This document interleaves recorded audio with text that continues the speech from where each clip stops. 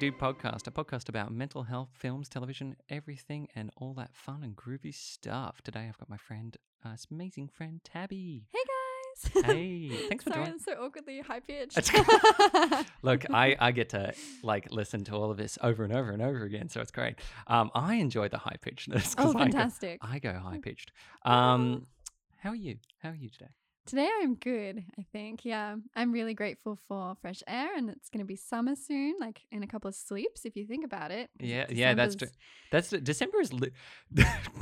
I've just realized it's when I was looking at the date today, I was like, oh, man, it's like closer to the end of November, and I was like, crap, like Christmas is really Christmas is like less than a month away now. I know. Yeah.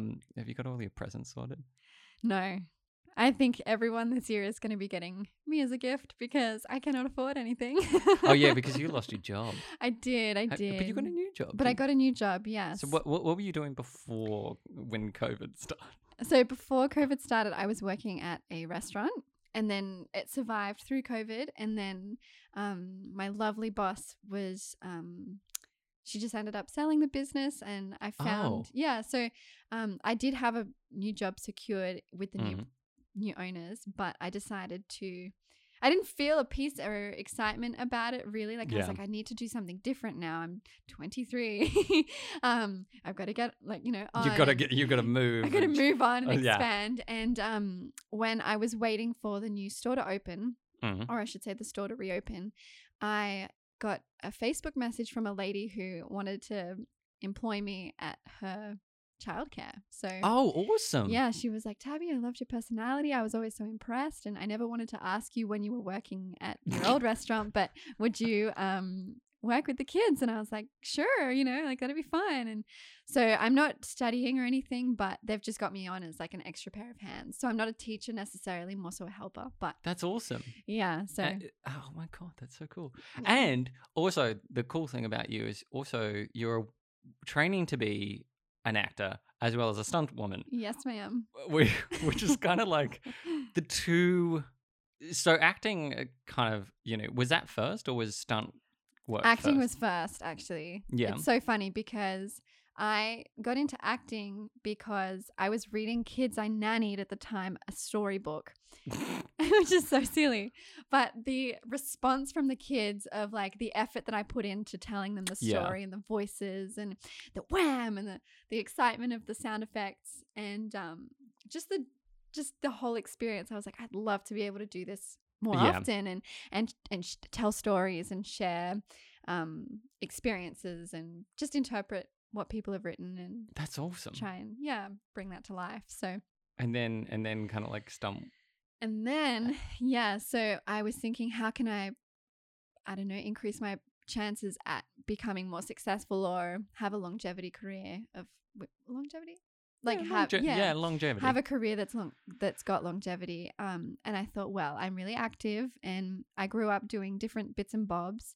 And when I say bits and bobs, it's like I was not only a dancer, but I went and did horse riding. And for a little while, I did something called equestrian vaulting, which is gymnastics on horseback. Oh my God. And then I did like boxing, and I just thought, maybe I should like have a go at stunts. And so I messaged the people that I train with now and went to an assessment, and I've been doing training now for a year, which is very exciting. And I'm a year further than I thought I would be, but. Yeah, I mean, like, and kind of knowing that's because that's a very, not a common, like there's a lot of work health safety, obviously, with stunt training and everything. But it's good to have the best of both worlds because, you got an active lifestyle and you're kind of being a very active person. But I think all that energy is where, if you can't get an acting gig, you can always get a stunt gig. Like you have those two worlds. Los dos, yeah. So I think that's great. Thank you. Yeah. But I mean, like, is there any, with that, was that something you kind of like foresaw kind of your trajectory going, or is it just kind of? I'm so surprised I'm still training. I couldn't believe it, to be honest. At the beginning, I was very much airy-fairy, like, oh, I'll do it, and then I started to enjoy it a lot more than I anticipated. Yeah. And I train with people that are really safe and patient and really knowledgeable and really have an eye for detail, an eye for helping. And And I think because of their support, I've been able to feel more comfortable in continuing the stunt career and pursuing that. And I just love it. It brings me so much happiness, and it's been good for my mental health. And it's just been such a godsend this year, because this year's been so hard. So having something to look forward to has been exciting. Yeah, and I mean, like, you know, we talk about 2020 as being the year. I feel like everyone has had opinions about 2020 on this podcast, but it is the year of kind of just plans that didn't go to plan and things that didn't go to absolutely. But it's amazing that you're one of those people who's found the positive in the experience. Because you could have gone either two ways. You could have completely just done nothing, and you've managed to completely do the opposite, which is do as much as you can. How do you, like, is that something that just, you know, you felt came naturally to you, or is it really kind of a push for you? I think it's something that comes naturally to me, just to kind of make the most of the here and now. I very much get caught up in worry and you know, self-doubt and things like that. But this year was like so hard that I knew that I needed to be proactive in things that I'm passionate about to get myself through them. Through 2020. And, you know, a lot of things didn't come to fruition like I was hoping to, but I was so grateful to still have stunts and still be able to act. I was just really grateful to have the things that came up this year come up, because this year was like supposed to be a year of travel and like getting qualified and being a bit more on task with acting, and but it just wasn't like that. But that was due to like a whole bunch of personal stuff. But because you've had a bit of an interesting year. Do you want to talk a bit about like? I mean, I can. I won't like specify who they are. Yes, but I mean, there will be one person I'll specify. But because did your grandfather passed away this year? Yeah, he passed away in April. And he was a big influence on you. You kind of you were basically his carer. Through most of his time and the last 4 years. Which is, you know, and you know, from all your social media and everything, he seems like such a very sweet man. Oh my goodness. Like, what was it like looking after him in the last few years?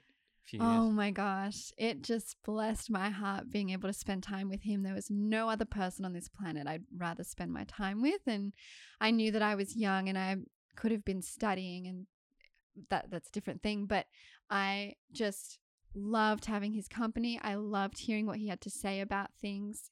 He was so gentle and very charming. He always made me laugh. Like, you know, there'd be times where I'd be so tired and I'd be so sad that, you know, he wasn't how I was when I was a kid. But in those moments, he'd turn around and he'd say something like, "Oh, I love you," or very well put together. He was very well dressed. He was very eloquent in the way he spoke. He was generous, not just, you know, with money and stuff, but very generous with his time and his love and his wisdom. Like, oh my goodness, he was so funny. You know, I would be bawling my eyes out about the, you know, silliest thing, and he would just turn to me and be like, "Tabby, take the emotion out of it." And I'd be like, "No, I don't want to take the emotion out of it." And he would go, "Just take the emotion out of it." And as soon as I took the emotion out of it, I was like, wait, he's so right. Like, I was able to understand things way more once I removed emotion from. But, you know, we had some really great times. Like, we'd go on walks together. They weren't super long walks, but I spent a lot of time documenting on my camera what we would do. So whether it was eating ice cream for breakfast, you know, a couple of times we ate ice cream for breakfast. But that's because, like, he wanted ice cream and I knew that would enhance his quality of his day. And then I thought if I joined in too, like, it would just help him feel like it was normal. So it was so cute. He had his little, like, low-fat vanilla ice cream, and then I had my vegan chocolate ice cream. And then we'd put them in cones and eat cones. Like, no, that sounds bad. we would eat ice cream for breakfast, and he was my soulmate. Like I just loved him, and Yeah. we'd go out on walks, and he'd just we'd hold hands sometimes, and I'd be able to wrap my arm around his bicep and just be super close to him, and that was really sweet. Yeah. Yeah, I miss him every single day, like of almost every single moment, but he had dementia, so right up until the end, he fought a really good fight in trying to just keep him. I don't know how to say this. Like, I know what you mean. It's he just really fought it. You could tell that he knew what was happening, and he just was so good at even in those states of forgetfulness, he was just very gentle. Like there was never an aggressive outburst that he had. So I was really grateful for that. Really blessed by his, and that just showed me who he really was. Like, just as he didn't let it debilitate him at all. Yeah. And so I just was so grateful to be able to right up until the moment he drew his last breath, and even beyond that, I was just able to see that he was just a gentle man. And were you able to see him? Just before, because not everyone's quite fortunate to see. So were you there when he passed away? I was holding his hand. So what happened was, because it was in COVID, a few weeks before he broke his hip. Oh, and wow.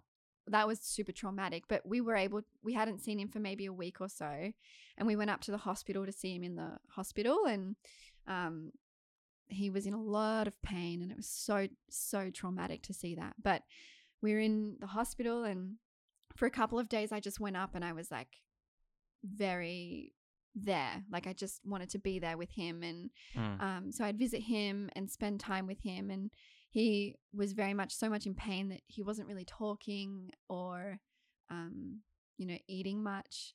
And then they operated on him, and I got pulled aside by the doctor, and she goes, "Oh honey, just so you know, I don't think he's got longer than 6 months to live."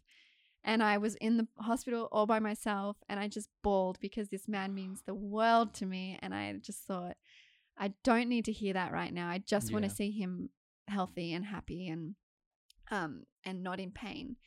And so then he went back to the nursing home for a week, and we weren't allowed to go in. So we would FaceTime him, but he wasn't very responsive on the FaceTime, because he was very tired all the time, and he started to stop. He just wasn't eating as much. And then we got a phone call about 4 days later from one of our last FaceTimes, and they were like, "You need to come in and say goodbye." Wow. And I was like so not prepared to do that, because I just didn't want to believe that, because I thought he was going to walk me down the aisle at my wedding, and I thought he was going to be here to meet my kids, and I thought he was going to be here to see my first work on television or in a film. And so we went down, and I sat with him for 7 days straight, and just held his hand. I prayed. I read Bible verses to him. I stayed just super close to him, and there's so many tears, and it was weird because he wasn't very responsive. There was no conversations had in those 7 days of sitting with him. There were a couple moments where he opened his eyes to see me, and that was really special. But I'm also not sure if he was able to actually see me through just like the lack of energy that he had. Yeah. But I was able to hold his hand, and as the days went on, like his hand grip went weaker and weaker, and until there was no hand grip. But it was a powerful 7 days in a sense, because I could have let it really affect me and just make me never want to see him and not want to be there, but I was determined to just stay. And then he took his last breath about midday on a Thursday, but it was quite, and I say this really lightly, but there was like an entertaining moment where like maybe 20 minutes before he passed away, he took a deep breath, and we didn't hear an exhale, and we didn't hear an inhale for maybe 30 seconds and we were like, oh, it's happened, like he's gone. And then all of a sudden he goes and we were like, oh my gosh, like he didn't go. And we just thought that was kind of him trying to make it a bit lighthearted and just be like, it's okay. Like, so yeah, he passed away and it just sucked and I miss him every day. But like I'm trying to do things that'd make him proud and just be a good, just make healthy choices that reflect the influence he had on my life, I guess. Yeah. No, he sounds like, and that's always kind of traumatic, you know, having someone almost kind of like a father figure. He was. He very much was. He raised me. Yeah. Very much so. Very much so. So, you know, having that, losing that kind of ultimate connection is, you know, can very much like be quite heartbreaking, especially in, you know, obviously you're talking about COVID times where, you know, you had to FaceTime and everything. You couldn't always be there. Yeah. But the fact, you know, so lucky that you actually were. Oh my gosh. I'm so thankful we were there. Yeah. Because that's, you know, and I think that just goes to the testament of, you know, as you were saying, coming out of it and being a very strong individual versus, you know, you could have gone the other way. Yeah. So that, you know, that's just, you know, commendable. But yeah, you know, you talk about him sort of raising you or anything, you know, what was it like? You know, I guess what, you know, because normally people have their, you know, parents. Were they just out of the picture or were they not a thing? No. So my mum was around. Mum was a single mum as we grew up from like, I think, so I'm 23 now and I was, I think 3 when my mum and dad separated. So my grandpa, he would pick us up from school. He would take us to school. He would sit with me and watch me do ballet. He would take us away for weekends or weeks in the school holidays so that mum could work. And he just made life so much more enjoyable. So he taught me to cook. He taught me to drive. He taught me to play golf. He taught me to use a computer, actually. Really? Yeah, he taught me to use a computer. He sounds very aware of he sounded like a man who was very aware of technology. Oh, he was. And I, like, you know, it was awesome to be able to have such a hip grandpa, I think. Like, you know, he had a nice car and just dressed really well and was always very charming to the ladies when we were at the stores, you know. I always tell people of this story where I was going into the health food store and the lady didn't see me walk in. And so I walked in and I was with him and he didn't want to come into the store. So he just stood out by the door frame of the entry. And then all of a sudden I hear, oh, hi, how are you? And I turned around to reply to the lady because I thought she'd noticed me. And he goes, all the better for seeing you today. And I was like, oh my gosh, she's talking to him. And like, he was so charming. Like, he was so cute. And so I felt when I was 18 that it was important for me to change my last name to his last name. Oh, okay. Yeah. So Law was not my last name. Really? Yeah. So what is your birth last name? So interesting because I actually feel like I can never pronounce it properly, but it's so easy. It's Oldfield. Oldfield. Yeah. But I feel like I have to say like Oldfield. But I don't know. I always felt weird saying Oldfield because I could never articulate it properly. So it would have been Tabby Ann Oldfield. Yeah, Tabitha Ann Oldfield was my birth name. I love your last name being Law. Thank you. So nice. Yeah, I think Law is really cool because of like what it means like to me. Yeah. You know, I was really grateful to still have connections to my dad's side of the family and that's a recent thing. But yeah, I just felt like it was important to my grandpa and to me to honor him with my the last name change just because of the influence that he had on my life. And yeah, so he just was everything to me. Like he'd come, like, you know, he helped me pay for my textiles projects and just was always very, very accommodating to chasing my dreams. He'd be the first one there at the finish line at Little Athletics on a Saturday morning at like 8 a.m. And he'd make sure I'd eat a big sausage sandwich after it because, he'd want me to be refueled because I'm an athlete, Because like he was an athlete when he was younger as well. Yeah, he was a rugby player and he was a horse rider. Oh, wow. So, Yeah. so he was very much an athletic young man. Very athletic. Was he born here though? Yes, he was born in a small country town called Emmaville, which is like 8 hours north, like Wow. in the sticks. Yeah. So he was really like, grew up with the whole kind of country culture and then just moved to the big city, was Yeah, he? he moved to the Big Smoke when he was really young, actually. Not young as in childlike, but when he was Just this a toddler young walking down the adult. streets. Yeah. Yeah. Packed his little briefcase. No. So Just in he- diapers, ready to go. Yeah, yeah. It's like, it was good.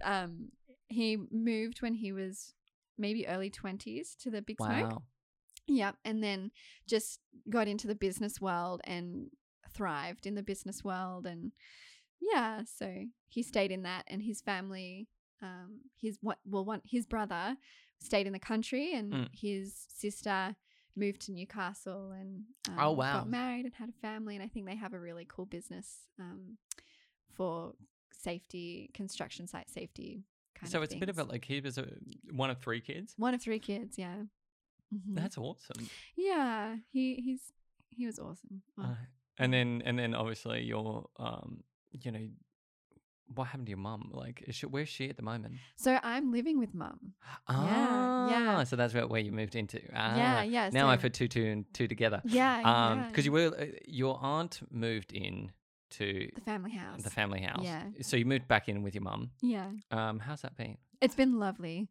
It's been definitely a different experience, but it's very much closer to stunt training. So I'm not driving for half an hour at night after I've just done like 3 or 4 hours of exercise and Yeah. just tired. So I'm enjoying it because it's just a new thing and it's helping me feel like I'm transitioning to the next thing one day, whenever that is. Yeah. But also I've just recently become really close with my mom. So yeah, it's just helpful. It's just beneficial for both of us to be living together. Do you think that's because of the passing of your grandfather?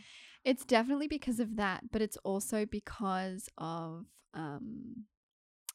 just the kind of year that she's had. Yeah. So without going into too much, like we nearly lost mum a couple months ago, Wow. which was, I think maybe the doctor's fault.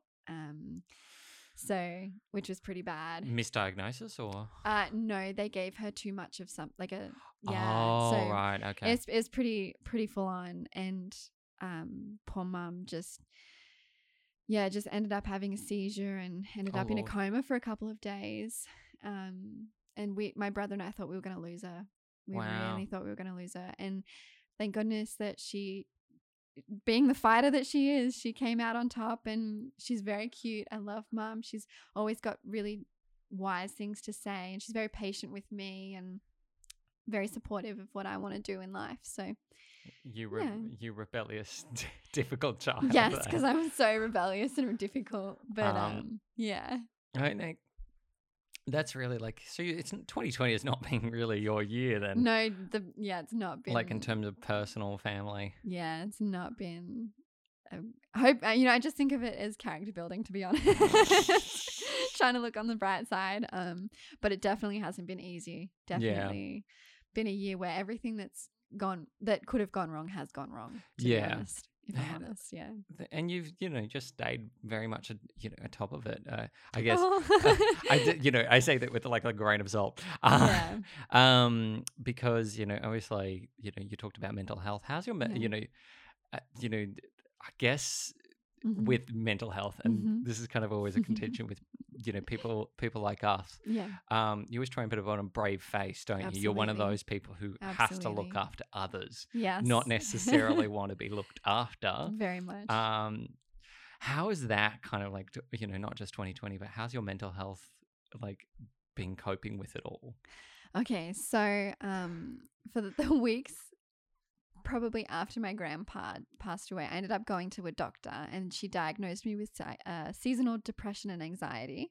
Okay. Just because I found it so hard to, I don't know, just think on the brighter side of life, you know, and I just wasn't feeling myself. I was very drained. I just wasn't. I knew, like, my grandpa took care of himself and I knew that that's what he would want me to do continuing on from this, no matter what bad thing happened in my life. And so I made an effort to always eat my veggies and, you know, I'm typical vegan. I'm vegan. Typical vegan. So like I made an effort to really try and just be eating nutritious food and I'd be eating big salads. Like, but I don't know, like it was a really interesting time because I had patience for things, but I was also feeling like I couldn't go anywhere to unwind or do anything like that because my grandpa was the person that I would, even though, you know, towards the end he couldn't really talk back or understand what I was saying, just being in his presence was healing for me and healing for those events of, you know, whether it was a rough day at work or feeling sad about something or feeling hopeless, like just being in his presence made me feel safe and everything was going to be okay. Yeah. So now I'm still trying to find that, you know, but I mean, I'm grateful for my faith in God because that's been helping me a lot with just feeling hopeful instead of hopeless. And then so I went, you know, I started to come strong again and a lot stronger than what I was. And, you know, there are moments where I find a lot of, like, I've not cried ever in my entire life as much as I have in the last 7 to 8 months. Like I cry all the time at the drop of a hat now. It's really embarrassing. But something that has also helped me with this whole 2020 is just pressing into my acting and just maybe, for example, like we were given an opportunity after my grandpa passed away to do monologues that we would choose. And so I was able to do a monologue about grieving. And so I was able to work through a lot of what I needed to say or what I needed to do through like storytelling. And so I just was so blessed by the ability to have that happen, like going to Zoom classes for acting and during my weeks just filling it with, just learning my script and trying to bring to the table what it meant to me. So I've been really grateful for that. But, you know, recently my mental health has been a little like full on just because of everything that's been going on with friendships and things like that. But I don't know, like I'm not unwell, like to the sense that where I was like maybe 5 months ago when the doctor was like, you've got seasonal depression and anxiety. But I very much find a lot of things to be very overwhelming sometimes. So I think that's I think that's fair.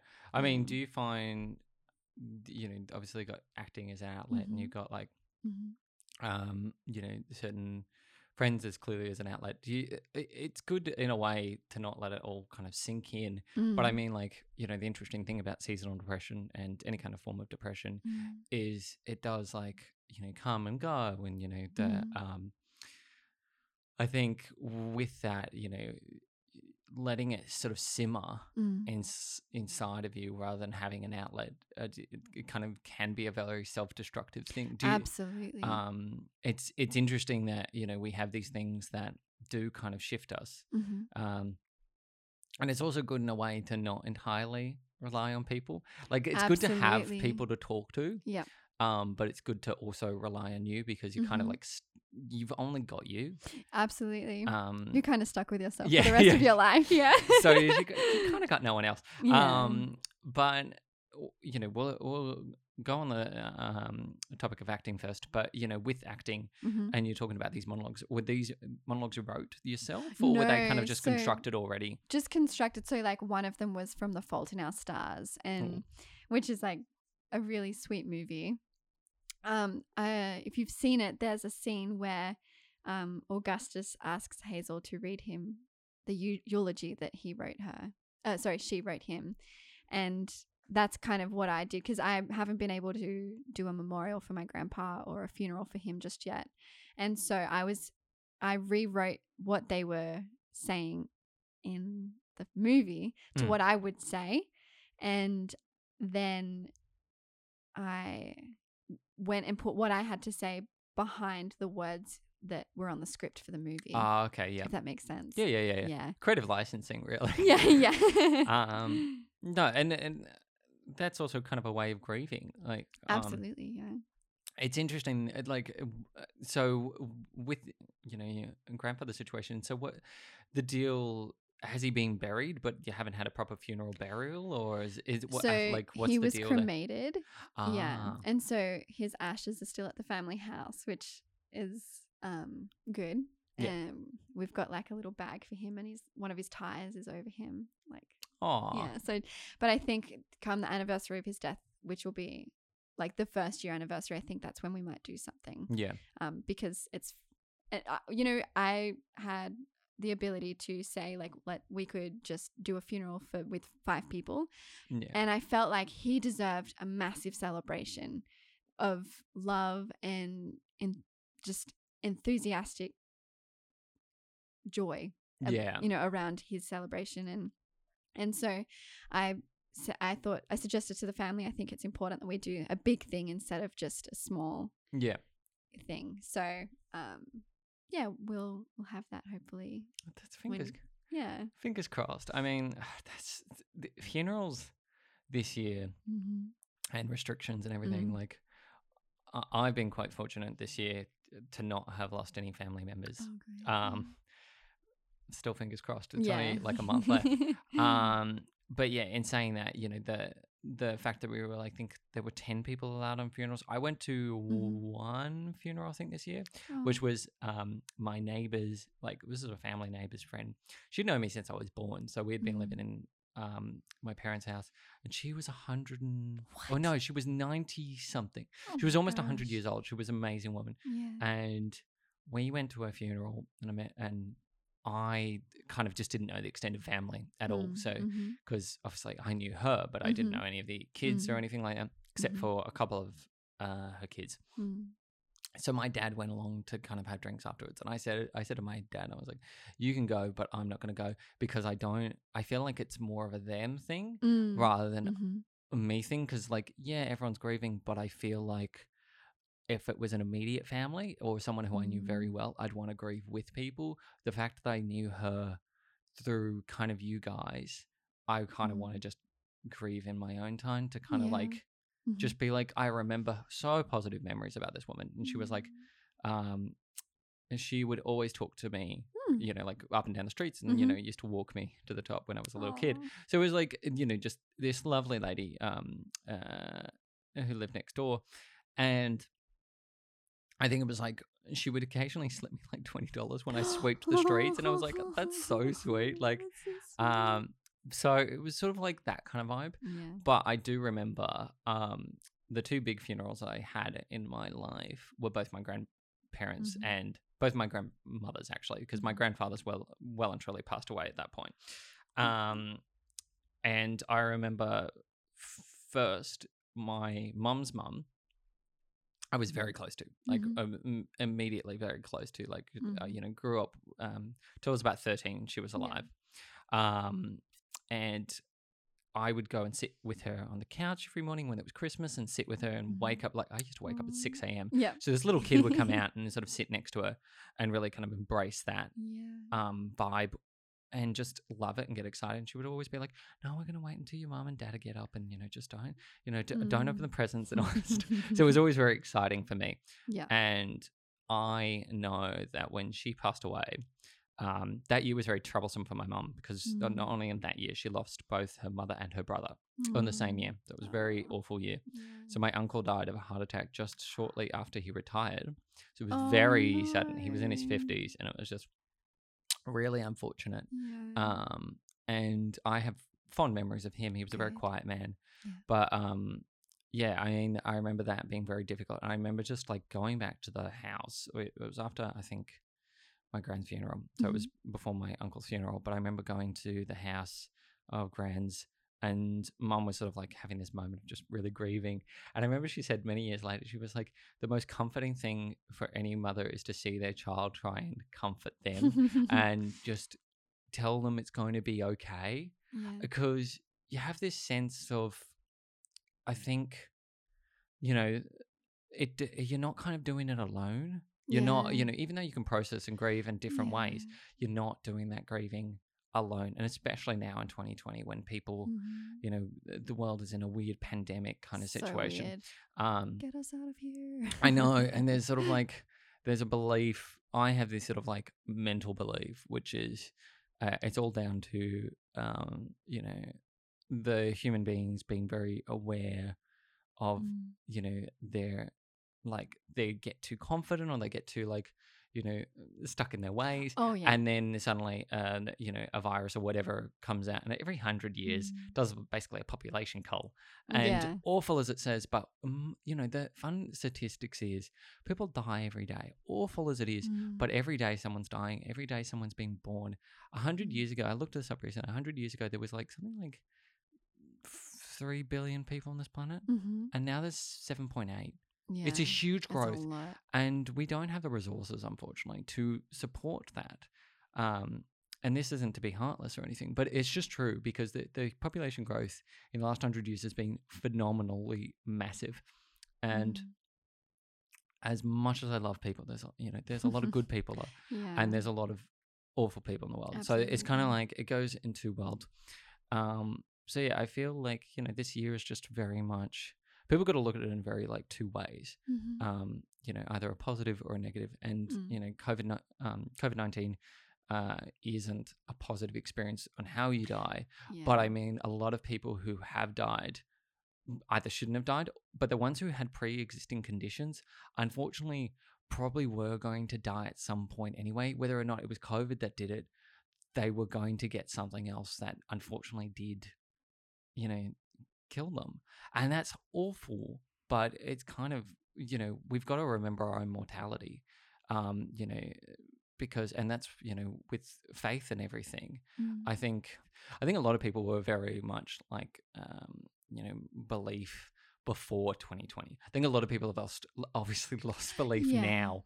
And, you being a person of faith, and myself being very much a person of, I'd say I have spiritualistic qualities about myself, but it's definitely like, there's so much I question about the world, and I love it because there's a lot of science behind everything, but I feel like, because of the way, a very religious grandmother, and I loved her very much, but I remember she used to say this to me and my brother, where it was like, you'd go to sin if you did these things and listen to things. And I remember thinking, but none of these logically make any sense. And I used to be a very inquisitive kid, and I think that's kind of why I always chose to believe the things, but I also understand why people have faith. And like, I guess my question is, what's kind of your stance on faith and everything in a global sense at the moment, as well as your own personal belief? Interesting. Yeah. I know, sorry, it was a very deep. This is deep. So for me personally, my faith has been my rock to hold on to in this storm of the year. And my belief and hope is that people find that rock that I also cling to. But with the whole pandemic, and I've noticed that, I don't know if you ever realized this, but quite a few people I felt like everyone was really excited for 2020. Yes. Yeah, everyone was so like excited. I just looked at a few memes and they were like, 2019, so glad you're gone. 2020. I know. What have you done 2020? Yeah. But for like in a world view, I guess, I think that, God knew that this was going to happen, this coronavirus, and he knew how it would happen and what it would happen, what would, the outcome of it would be. Yeah. And I don't think that people should be mad at God for it. Like, to be honest, like, I just feel like, I don't know, like, if anything, they should use this as an opportunity to start exploring their faith and what they Yeah. can believe. Like that's something I hoped that this year would be for a lot of people, because I just personally couldn't live in a healthy way without knowing that the best is yet to come, and like there is a God in heaven who loves you and created you. And as like probably silly as that sounds, it's comforting to me, and it's comforted me through so many dark moments. Like it's comforted me through like an eating disorder. It's comforted me through my grandpa's death, and through this whole year of just losing out on it. So many things I was supposed to go to the States. And I mean, it's all like super materialistic stuff that I'm probably sounds like I'm complaining about, but I've been super grateful to be able to look up and know that there's hope. And I think as humans, if you can live in a state of hope, then you're able to just, no matter what we're here for, you're able to just enjoy life just that little bit more. I don't think any of that sounds silly. Yeah. I don't. Really? I don't think it sounds, and I think this is my stance on it. Mm-hmm. I think people need to really kind of like take a long, hard look at themselves when they say that things sound silly, because you know, whatever you believe and however we are as people, our beliefs are kind of like, or in a way, our core values. Yeah. And they help us, you know, get through this world. You know, you talked about like having an eating disorder and everything. You know, having that feeling of someone, you know, being there, even, you know, when no one's there, is like the nicest feeling. Yeah. I think, you know, being someone who's had an eating disorder as well, I totally kind of, you know, understand that. Yeah. You know, I grew up having faith in God and everything like that, and I kind of lost that when I got older. Yeah. But you know, I ended up being a bit of a spiritualist. I don't think so. This is my belief, where it's like when we die, I don't think it's it. Like I don't know. I have no solid proof of anything other than just what I know in front of me, and there's so many unanswered questions. Like how does everything kind of just happen? Yeah. So there's a lot of like in saying that, I believe in a lot of different elements, and I believe in a lot of like almost sounds really witchy. No, you're fine. Because I was talking with a friend, and basically just like, I love mythology and I love a whole bunch of stuff, and a lot of what that grounds me in, and a lot of how my core values end up being, is be kind and be considerate, and give what you expect to you know, in return. And basically a lot of that is the same with, you know, believing in God and Christian faith and everything. But, you know, I feel like a lot of people interpret what they want out of religion as well, which is when it becomes a toxic thing. So I think, I think that's kind of like, absolutely. I think, you know, it's my biggest, you know, because I know you don't do this, but I know a lot of people who kind of use faith to attack. I hate that. And, you know, I remember, you know, just hearing, you know, like, there's a bunch of like group actives out there who just go, you know, you're going to hell if you do these things. And it's just like not true at all, because otherwise we're all damned. Every single person. Because, you know, when you're a kid versus when you're an adult, everyone does dumb things. Like everyone does mistakes. Absolutely. And everyone does fucked up things. But I mean, you know, but, you know, in saying that, when, you know, women's rights and women's entitlement to their bodies, like, you know, there's that whole group of people saying that when you're pregnant, you should have the child. Yes, you know, in one way, yes, it's not good to kill anything, but also one way, you don't have the right to say what you want over that person's body, because individually they can also just do what they want. And the same thing is like, I think a lot of people interpret the Bible as being like shunning gay people, you know, or you're different and therefore you. I love how much this is when you know, you see in America that Jesus is very white. He wouldn't have been white. No, he wouldn't have. He would have been very, very much dark skinned. Probably like he would have looked like Iranian. I think, And a very dark olive, sort of brownish skin. Yeah. And these depictions of this white blonde-haired man Oh, in America. Really? Well, you know how like he's either blonde or brunette, or just like he's very like not he anything. doesn't look like the ethnicity that he was. Yeah, and the I think Bible. that's kind of why I find this is the thing. I don't like how Americans interpret the Bible. I like interesting. Yeah, I don't like how certain sectors of America interpret it, because I feel like what's your stance of this as well? This is my argument, and it's my sort of conclusion with politics as well. You know how like with religion and politics, I think they shouldn't mix. What's your because I'm in two minds about it. Yeah, this is a tough one. Because religion is a personal journey, and it should be a personal journey, or faith should be to that specific person. Yeah.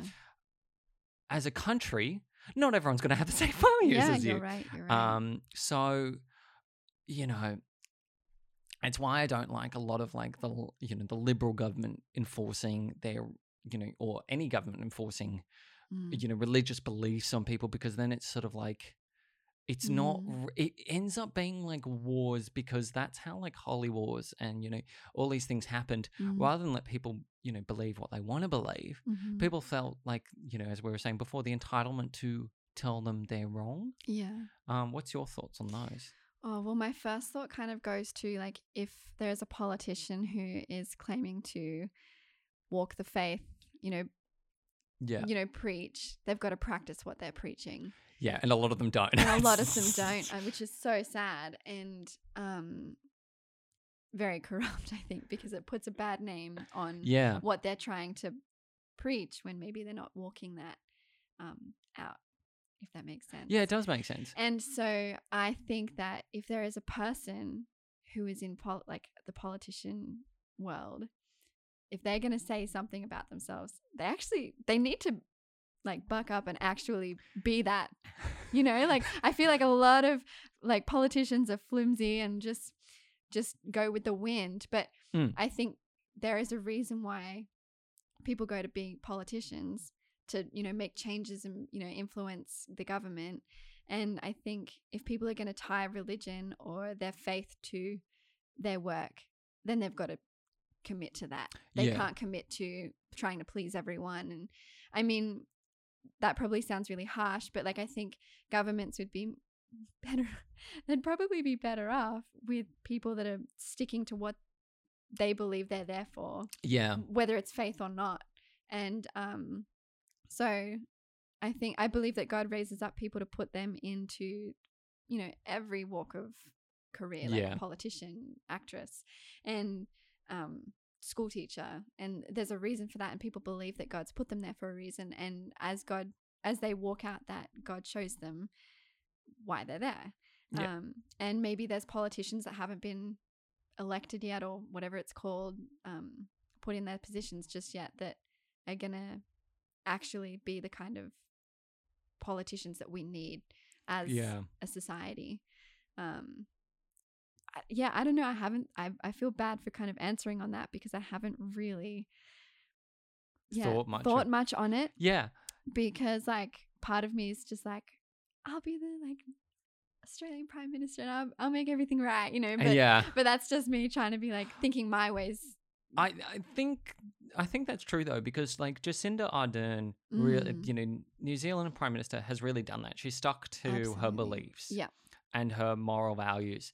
And she's very much not this fake person in front of she has her own Instagram account. I love it, because you watch all the things and she talks exactly how she does in press meetings. Yeah. So it's really nice to see someone just be so genuine. And they had, in the mosque shooting, I think it was last year. Was it last December? Maybe? Yeah, it was like last December. Right. And that was like, we've had a couple of, I would say, anti-religious situations, political situations, because of wars that happen in other countries. Yeah. And a few years ago, we also had our own pretty big siege in Martin Place with the Link Cafe.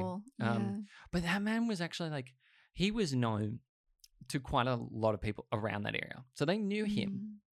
And the scary thing was that, because they knew him and the government really hadn't they had done a little bit about him, but they hadn't really gotten him into should have been like, this man's a danger. And it turns out, I remember,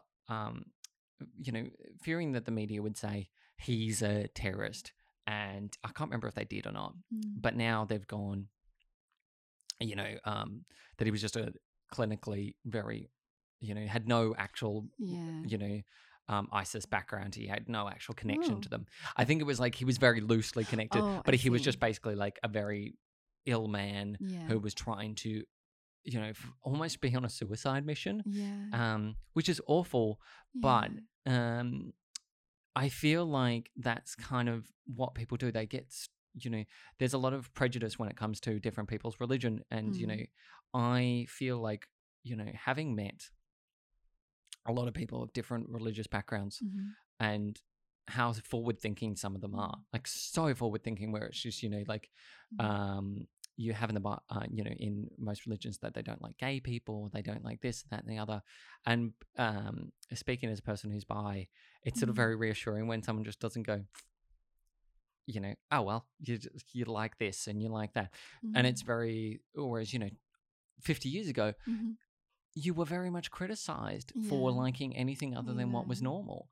And I really think that we're in a now stage where hopefully the people's opinions on religion and the way religion is forming is going to help change the world, because I feel like it shouldn't be this contention anymore. I feel like it's wrong to be a contention. It's just good to believe different things and be individual people, but be a good person. Like that's all we've got to take from these core beliefs is we're going to, as you say, a better place, and, being a better person, and just being, love thy neighbor. Basically. And I think that's where people go wrong, is they sort of go, your, belief is different to mine, and therefore we can't see eye to eye. And I'm like, no. And that's awful that happens. Yeah. Because, you had a sort of, are we allowed to talk about your sibling situation? Do you want to talk about that? The one I'm referring to? Oh. Can we talk? About my brother who's gay? Yeah. Can we talk about that? Yeah. Because I was like, you were looking at he might like disown me for a while I know. after this, but no. But I think it's, he was a little bit contentious about telling you because, of your faith. Yeah. But you don't bat an eyelid really, Not kind at of all. towards it. How does that make you feel, that sort of contention was placed upon you? What upset me was the fact that he thought that he couldn't talk to me because I'm someone that wants to help as many people as I can through anything. And I don't always have the tools and the equipment to make things right for people, but I am a listening ear. Yeah. And so my brother sent me a text message telling me that he was gay. He came out to me in a text message, and then kind of at the end of it was saying like, I've been scared to tell you because of your faith. And now I was so upset that he kind of brought my faith into it, because I've interpreted like what God has put on the table for me right now, or at the time I prayed, I was like, God, how can I like help my brother, or not so much help him not be gay, like that's not the case at all. Yeah. It was, how can I show him that I love him and still, be able to show him that I'm still going to live how I'm going to live, and he's going to live how he's going to live. So, not creating that, by divide through. Yeah. I wanted to, if anything, bring us together and be closer. Yeah. And so I prayed and I asked God, I said, God, how can I help my brother for this time and this season? And he said, which is like an interpretation in my heart, kind of, not like, Tabby, this is what you need to do. Yeah. It was on a giant megaphone, speaker. Yeah. He wasn't like, Tabby, down there, tell me. It was like, I just felt like I cannot, my actions will speak louder than my words. Yeah. And so I thought if I just showed him that I loved him and support him to be safe and healthy, and maybe one day he'd like to talk to me about my faith. But I just felt like it was so important not to turn around and be like, how dare you disgusting, because that's not it. Like, he is a child of God, and until he, like, God created him, and there's like this thing with our faith that it kind of, if you confess with your Lord, if you confess with your mouth that Jesus is Lord, then you're saved. And kind of until he does that, like, kind of prayer and like speaks to God himself, or like anybody in that in who doesn't. Oh, I feel like I'm butchering this. No, I know what you mean, and but yeah, so like I butchered this completely, but I think I'm trying to come from like a point of like, he's got to talk to God about that. Yeah, I'll help him and talk to him and encourage him with what I think, but it's not being like in a way where and to clarify for everyone, it's not in a way to sort of stop him being gay. It's to just be allowed to talk, either discover his faith, and just I think that's the thing as well. People get very scared of I think confiding in God or confiding in or talking to that whole either because I think they'll be told to act differently. But I don't God will accept anyone. Basically just don't murder people.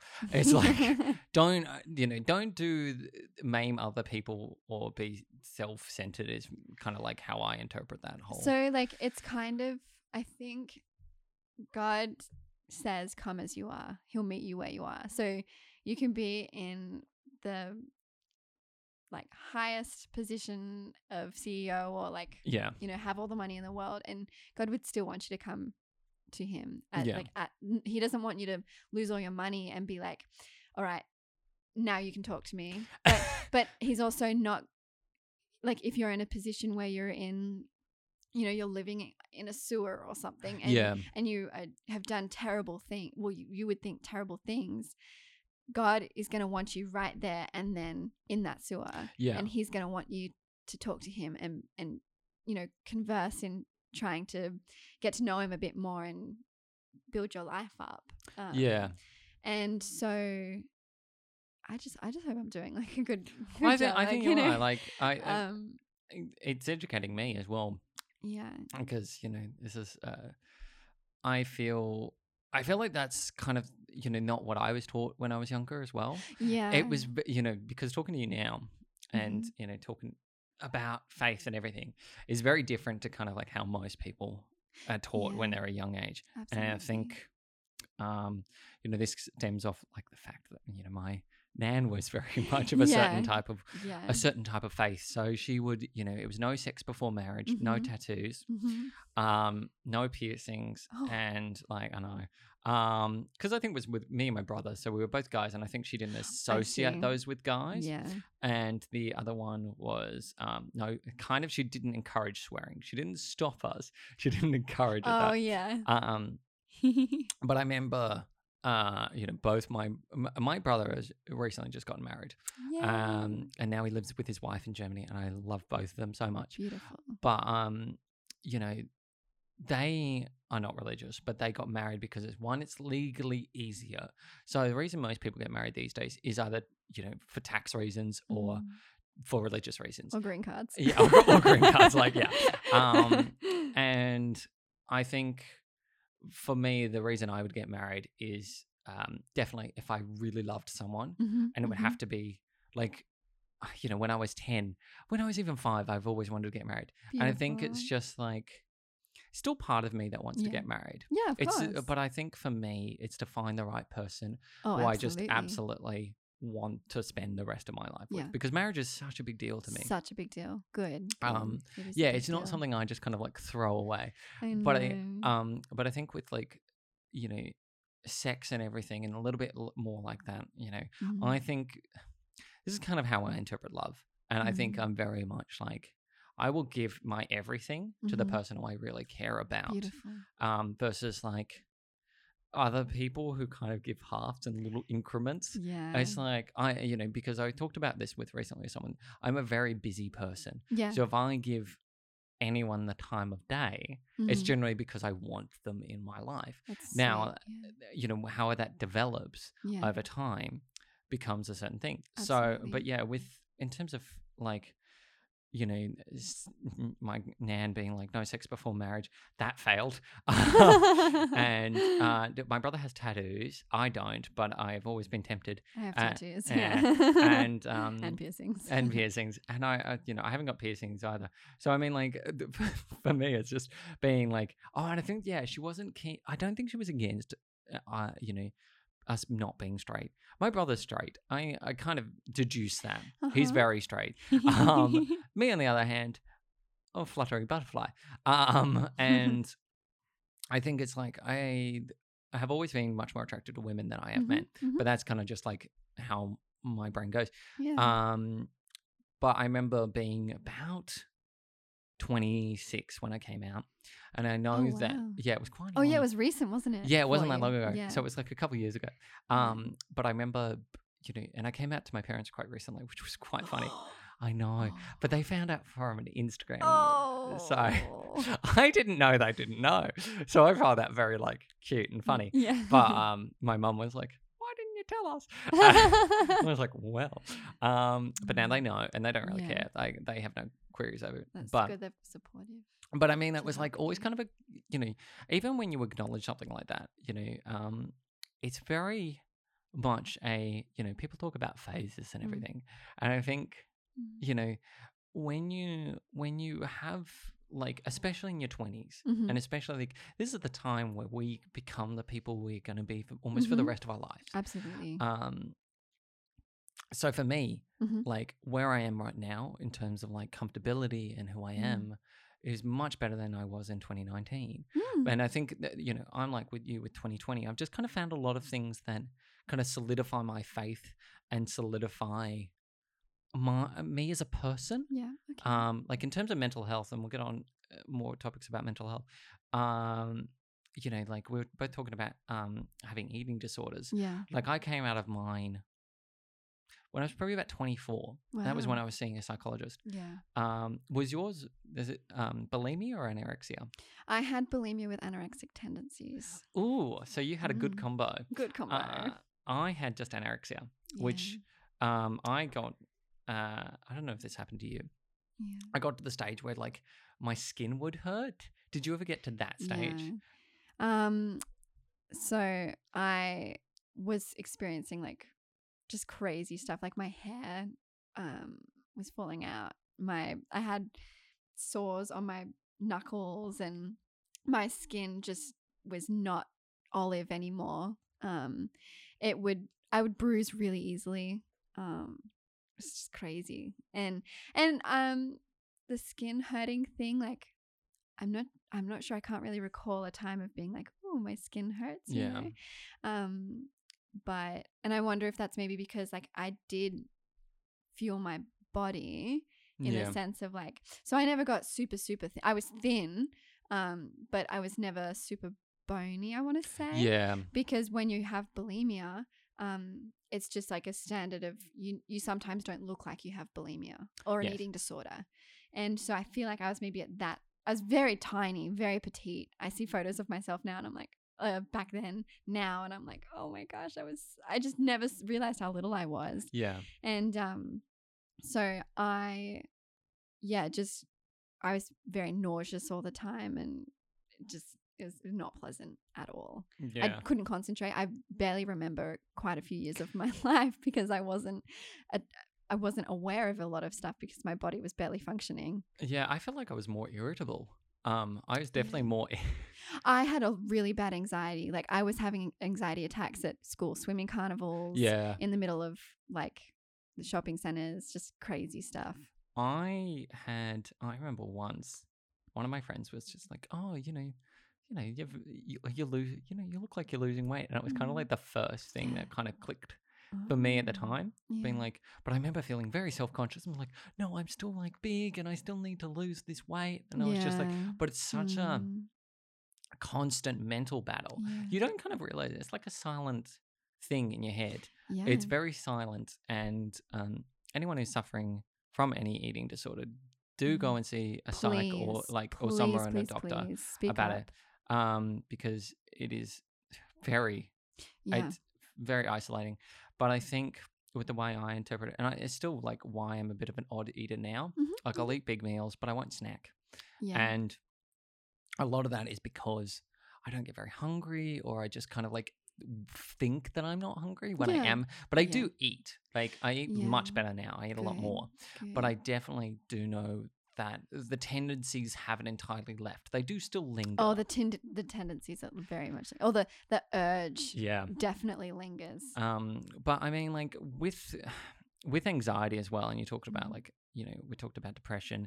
How does your depression manifest in, you know, these days? How do you feel like it manifests, and then how do you cope with it? Oh, I think I probably get more on the anxiety side. So like I feel like my depression is like will only make an appearance when something really traumatic has gone down. So like my grandpa passing away.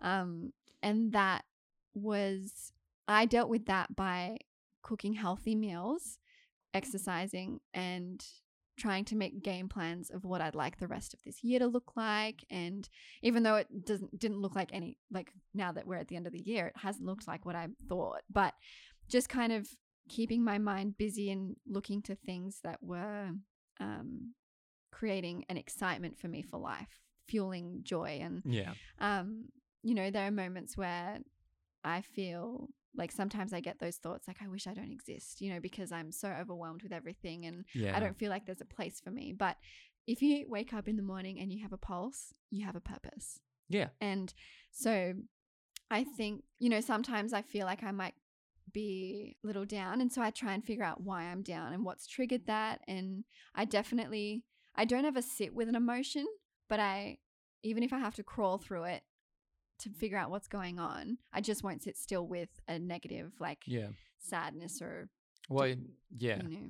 And I guess you take what your grandfather said, which is take the emotion out. You got to take the emotion out of it. Which I love that saying, actually. You do? Yeah, it's great. Good, because it's very like helpful, because so many times I've taken the emotion out of it now, and I'm like, wow, I was being really irrational because I was being, you know, just super, I don't know, just emotional about things. Yeah.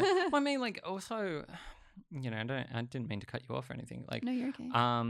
I feel like anxiety manifests in such unusual ways. So many. Like it's funny. What people assume about me is that I'm really confident. I'm really like, as me you were too. saying, like, and you were just like, oh, he's so chatty and you're so good at conversations. And like in my head is the complete opposite. No way. So I know. But I mean, like, it's all kind of like a front, and it's funny that I say that because it's like, you know, what people hear on the podcast and everything is I don't put a facade on. I just kind of talk how I want. Yeah. And I feel like that kind of opens up that conversation of just you're very different as people, but then also I love my alone time. And I remember me too. It's like alone time's great. Like spending it with people's great as well. But alone time is just like so good. And I went to go and see a movie last night, and I thought, you know, went by myself and it was great. I had the best time. Bought an ice cream and had a fizzy drink, and I was like, yeah, that's great. Boy. But I remember going and then being like, I haven't done something for myself like this, you know, because 2020 COVID, you know, with all these things that make it hard to go out. Yeah. It was nice to go to a very like empty theater where there was not that many people. There was probably about 15 people max in the theater. So it was like, because they're being COVID safe, they're kind of like spreading you out to limited seats. So I thought that was really good. And then I sat in my little seat by myself and I was just having the nicest time because I went and left the cinema being like, that was me. That was very much for me. I didn't have to do anything for others. And it was like one of the few times where I felt like this year has been this weird time where I've tried to do so many things for other people to fill their, and I'm one of those people who does do that like in overdrive. Oh yeah. And then I kind of forget where I'm at. And you know, would you describe yourself as that kind of person? Absolutely. Yeah. Absolutely. Like how do you pull yourself out of that, or do you not pull yourself?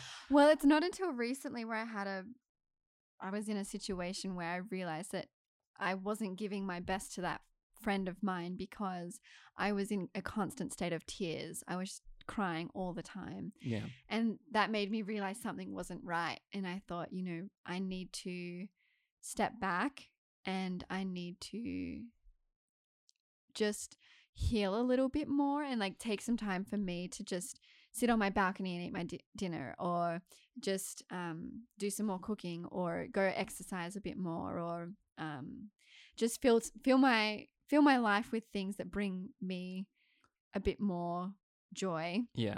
So that I fill up my own little cup, and then when I am pouring out to others, I'm not pouring from an empty cup. Yeah. Because when you can't pour from an empty cup, so nobody's benefiting that. And so I would say, like, it's only a recent thing where I've realized that sometimes I overcompensate and I over deliver maybe with caring for someone, and then I'm like, oh my gosh, I'm at my wit's end because I've just completely gone and just spent all my energy on trying to help someone, and spent more than that, Yeah, and it's so easy to fall into. Yeah, so easy. And sometimes you don't realize, like, for a really long time what you're missing. Yeah. Yeah. Obviously I think that we fall, and it's not to say that these people don't realize, like, the friends who kind of don't register how you're feeling, but it is, you gotta also like pull yourself back from it. And it's so hard when no one's keeping check of you. Absolutely. You're keeping check of someone and they're checking themselves. But I want to say that's, and this is a common human behavior where we're really bad at kind of reaching out and checking on others. And I think that creates a very, one-sided friendship or one-sided relationship on anyone. And I think that where, you kind of put this wall up and you go, I'm fine, don't worry about me. And it's like, well, then why is someone asking how you are but some people also genuinely just don't want to know. Like, some people genuinely just ask out of courtesy. And then they're like, oops, shouldn't have asked. Yeah, I know. It's like, I've opened a floodgate and backing away. Yeah. So I feel like with that, that makes kind of us in this weird kind of position where we, we do these journeys alone in a way, because we're looking after others. Yeah. Do you find that's very like true of, most of, 2020 for you now, since you're... Yes, I very much, everyone else I've been looking out for, and I feel like I have lacked in having someone pull me up and tell me you're doing too much, or you're not benefiting anyone by burning out. And so just recently, when my friend that I was just talking about how like I was always crying, they'd turn around and say like, are you okay? And I would say like, yes, but then I wasn't fine. And eventually, after maybe another 2 or 3 times of them asking, I was like, well, no, I'm not okay. Like, I'm very overwhelmed, and I just feel like they deserved better, because I was always I felt like 90% of the time I was in tears, which it wasn't that much. Like, it was, I just felt like they deserved to have someone around that was supportive, and I was supportive, but I just felt like the support there was just barely being held by strong pillars. Like, if that makes sense. I just felt like I was being held by toothpicks instead of strong pillars. So if that makes sense. That makes sense. Yeah. I mean, that makes sense. And I feel like, you're being pushed to, that goes also with the whole like 2 different kind of like, relationships and friendships and stuff, is when you do have that other person helping you stay strong. And when someone doesn't do that, you do feel like you're being the support. Yeah. And a lot of people do that, like unintentionally. Absolutely. I don't think people do it maliciously. Some do, but most people don't do it maliciously. Where you do kind of have to hold the situation up, and you're being the brunt of the legs and the arms. And when you're not okay, suddenly the floodgates open. Yeah. And basically they just don't like compute what entirely is wrong. I think, I think a lot of people lack empathy. Absolutely. And sympathy. Yeah. Which surprises me greatly. That people kind of do that, because take it with the whole like coronavirus situation, and then you've got like people who will go into the shopping malls and everything like that, and they're fighting for like toilet paper, or they're fighting for anything. Like you just got, but also like people are just attacking people sometimes for like, out of respect for most people. I feel like the biggest contention that I have at the moment is when people pretend like COVID isn't a thing anymore. And you see people go to the, I love the beach like anyone, but I don't like going to crowded beaches at the moment, because I'd rather like, 10 people on the Even beach. just in general, I hate going to crowded beaches. Yeah. But I mean, like now it's more anxiety driven, because I'm just like, oh God, if one of these people is sick, I have to go and get tested, and I have to go to work and all this stuff. So it's a very much stress. And I don't think a lot of people kind of compute that. They kind of just think, oh, it hasn't affected me, so therefore it doesn't exist. And I'm like, you're a moron then, because that's so selfish and not really like, you automatically know. I always wear a mask when I'm on public transport. Good. And I think outside of public transport don't have to wear a mask unless you're in a crowded area, in which case just if you're in a shop or any ventilated area, do kind of wear one, because it's just out of respect for others. Whether or not you believe you should be, do it for respect. And you see all those like interviews with people and just going, I shouldn't do this, like screw you. And like I remember when COVID was a massive thing in Melbourne, and people in Bunnings were going, please wear a mask, and the staff were getting abused. I was like, what is wrong? Why is there this level of don't shoot the messenger? These people are just trying to help. They're trying to do the right thing, so that no one gets sick. And I mean, this has been the lowest we've ever had flus this year. Has been one of the lowest. Wow. I know. It's because basically everyone's just social distancing. The flu really couldn't do much.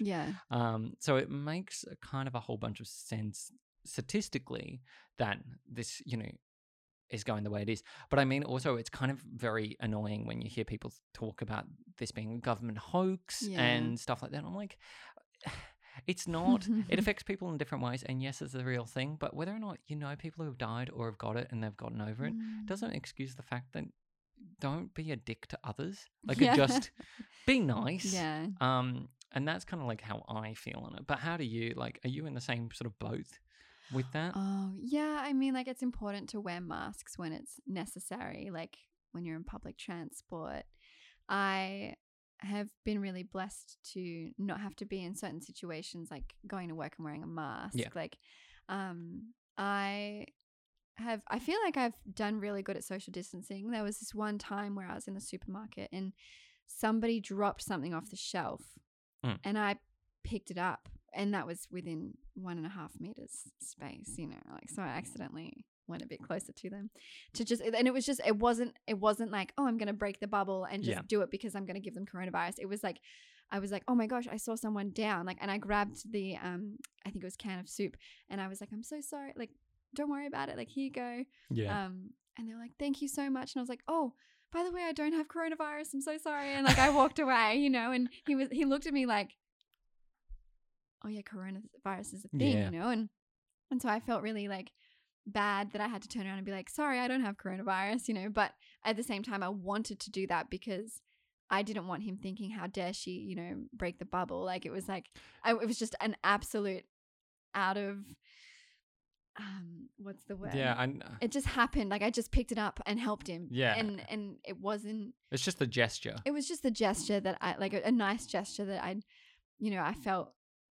just felt bad for doing it after because I was like, oh my gosh. But then at the same time, like, maybe I was helping prevent him from having a back strain or a back injury from leaning down and getting the soup pain, So I mean, I try to look at it in a positive, but I think that it's really important that you do not abuse workers at Bunnings or Woolworths, like, you don't, everyone's aware that we need to be social distancing. And if people aren't social distancing, I've seen a couple of scenarios where people are like, you're a bit close, love. And how dare you? You're too close to me. And it's like, oh. Yeah, I've seen people like on YouTube being bashed for like, all sorts of. And so I think the best thing to do, sorry, I just cut you off just now. No, you're all good. The best thing to do is, like, if you are uncomfortable, you either remove yourself from it, like that situation, or you just politely say, like, I'm you're a bit close. Could you please? And if they turn around and they like are mad at you, then you can just remove yourself, just even if it's for 5 minutes, like that's all you've got to do. I think that's so true. And I think that people go, I don't have to, I have the right, I can have this grounded sort of stance on things. And I'm like, you have to be flexible in 2020. You have to be so flexible. And I mean, like, I think that one of the I had a friend who I saw recently when I met up with her for coffee, and I said, oh, because, not everyone's hugging. So it was like, a hug. And she was like, oh, a socially distanced hug. I was like, okay. That was the first person who I'd kind of met in ages who didn't want to hug. And I was like, oh, okay, that's fine. But it was such a kind of like, that's right, 2020, not everyone's comfortable. Also, but, before 2020, not everyone's a hugger. Yeah. That's a kind of thing. It's just respecting people's personal boundaries. Yeah. And that's where we've got to break it down too. Yeah. Because, but yeah, like, I think in saying all that, you're 100% right. Don't shoot the messenger. And I think just to understand that we're in this sort of world together. We're in this journey together. We are. We're all in this together. This is kind of like... And the fact that it's global shows every single one of us that we're all in this together. Yeah. But I mean, like, people love to like be like, this is my journey alone. I'm like, no. Yeah. I think this has been the year that probably the most understanding in terms of like everyone's mental health as well. Yeah.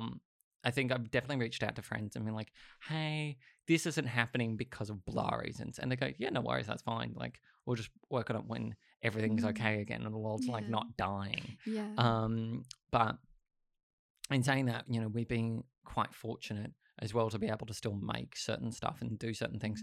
And, it does create a little bit of, like, with the creative arts, it does kind of like hinder a little bit of what we can do in terms of like regulations and all that. Like we've had a bit of like a step back, but we are still able to do small projects. I think this is this year and next year are going to be the years of small projects, because I don't think you can do anything big in terms of like, Marvel have just started doing their big like movie blockbusters and everything like that.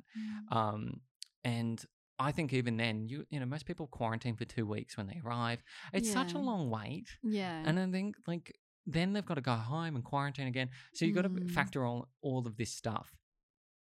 And kind of like if it flares up again in the States, and like the States is worse off than we are. Yeah, absolutely. And in Australia we just really kind of have to factor all those things in and work on it. So it is a very interesting time. Like, what are you excited, I guess, for 2021 going into? Oh my gosh. Yeah. Well, first of all, like, I mean, it has to do with the entertainment industry, but God willing, I actually get qualified to become a stunt action person. So that'd be really stunt actor. Like, well, there's different like levels. So hopefully I'll be like one step closer to being a stunt actor and a stunt double and things like that. But I'm really looking forward to having that happen. Like, that's something I really want, and so getting qualified for that would be great. And then hopefully once I'm qualified, there are going to be projects around, and hopefully I fit the bill for a few things and I can start working as a stunt woman. But until that, I'm looking forward to 2021 because I think it's just going to be a bit fresher to go into the year and just know that things will continue to get better, hopefully, Yeah. I'm looking forward to 2021 just to see what it brings. Like, hopefully it brings more good than 2020. And I think it will, and yeah, like I haven't thought too much about 2021 because I've been so engrossed in like in 2020. But I do know that 2021, like I believe for everyone, will be better, just as long as you have the right attitude and you just you're kind to everyone, love thy neighbor. But you don't think like in terms of travel and everything, are you sticking towards like working here? Oh yeah, working here. I can't. I for some reason, like when I first heard that we weren't going to be able to do international travel, I had already booked tickets to California. And I was like, oh my gosh. I was like, no, this is fine. Like, it's going to be fine come July, which is when my tickets were booked. And then all of a sudden it got to July and no flights were going to America. And I was like, oh dear. And so I kind of now am under the impression that we could be a couple of years away from international travel. Yeah. So if I was to travel for work, like that'd be maybe a work thing. Yeah. But I don't have any intentions or aspirations just yet to go overseas, especially because like if I do go overseas, it'd be America, and America isn't looking super pretty right now. Yeah. So, yeah. I mean, are you planning to be a stunt woman over there? Is that your kind of dream? I think I want to stick to Australia, and then just if there's an opportunity to move over to the States or the UK, then or even like just wherever the work is, like I'll go for a season or for the season of the film. Yeah. But I definitely feel like Australia is home base, at least for now, because we're so lucky with how safe and like we're just really lucky with how safe we are here. It's been a blast, by the way. Thank you for talking to me. Oh my gosh, thank you for letting me talk. It's so nice. Yeah, no, it's been a blast. I've actually like looking at the time, just been like wrap things up. But no, thank you so much for coming and actually having Thank you for having me. Deep chat about things and everything. I've actually really loved this. Oh yay! Me too. I'm glad. All right, next week everyone will hear me chat again for the final episode of The Things We Do Season 1, and I guess speak to you all then.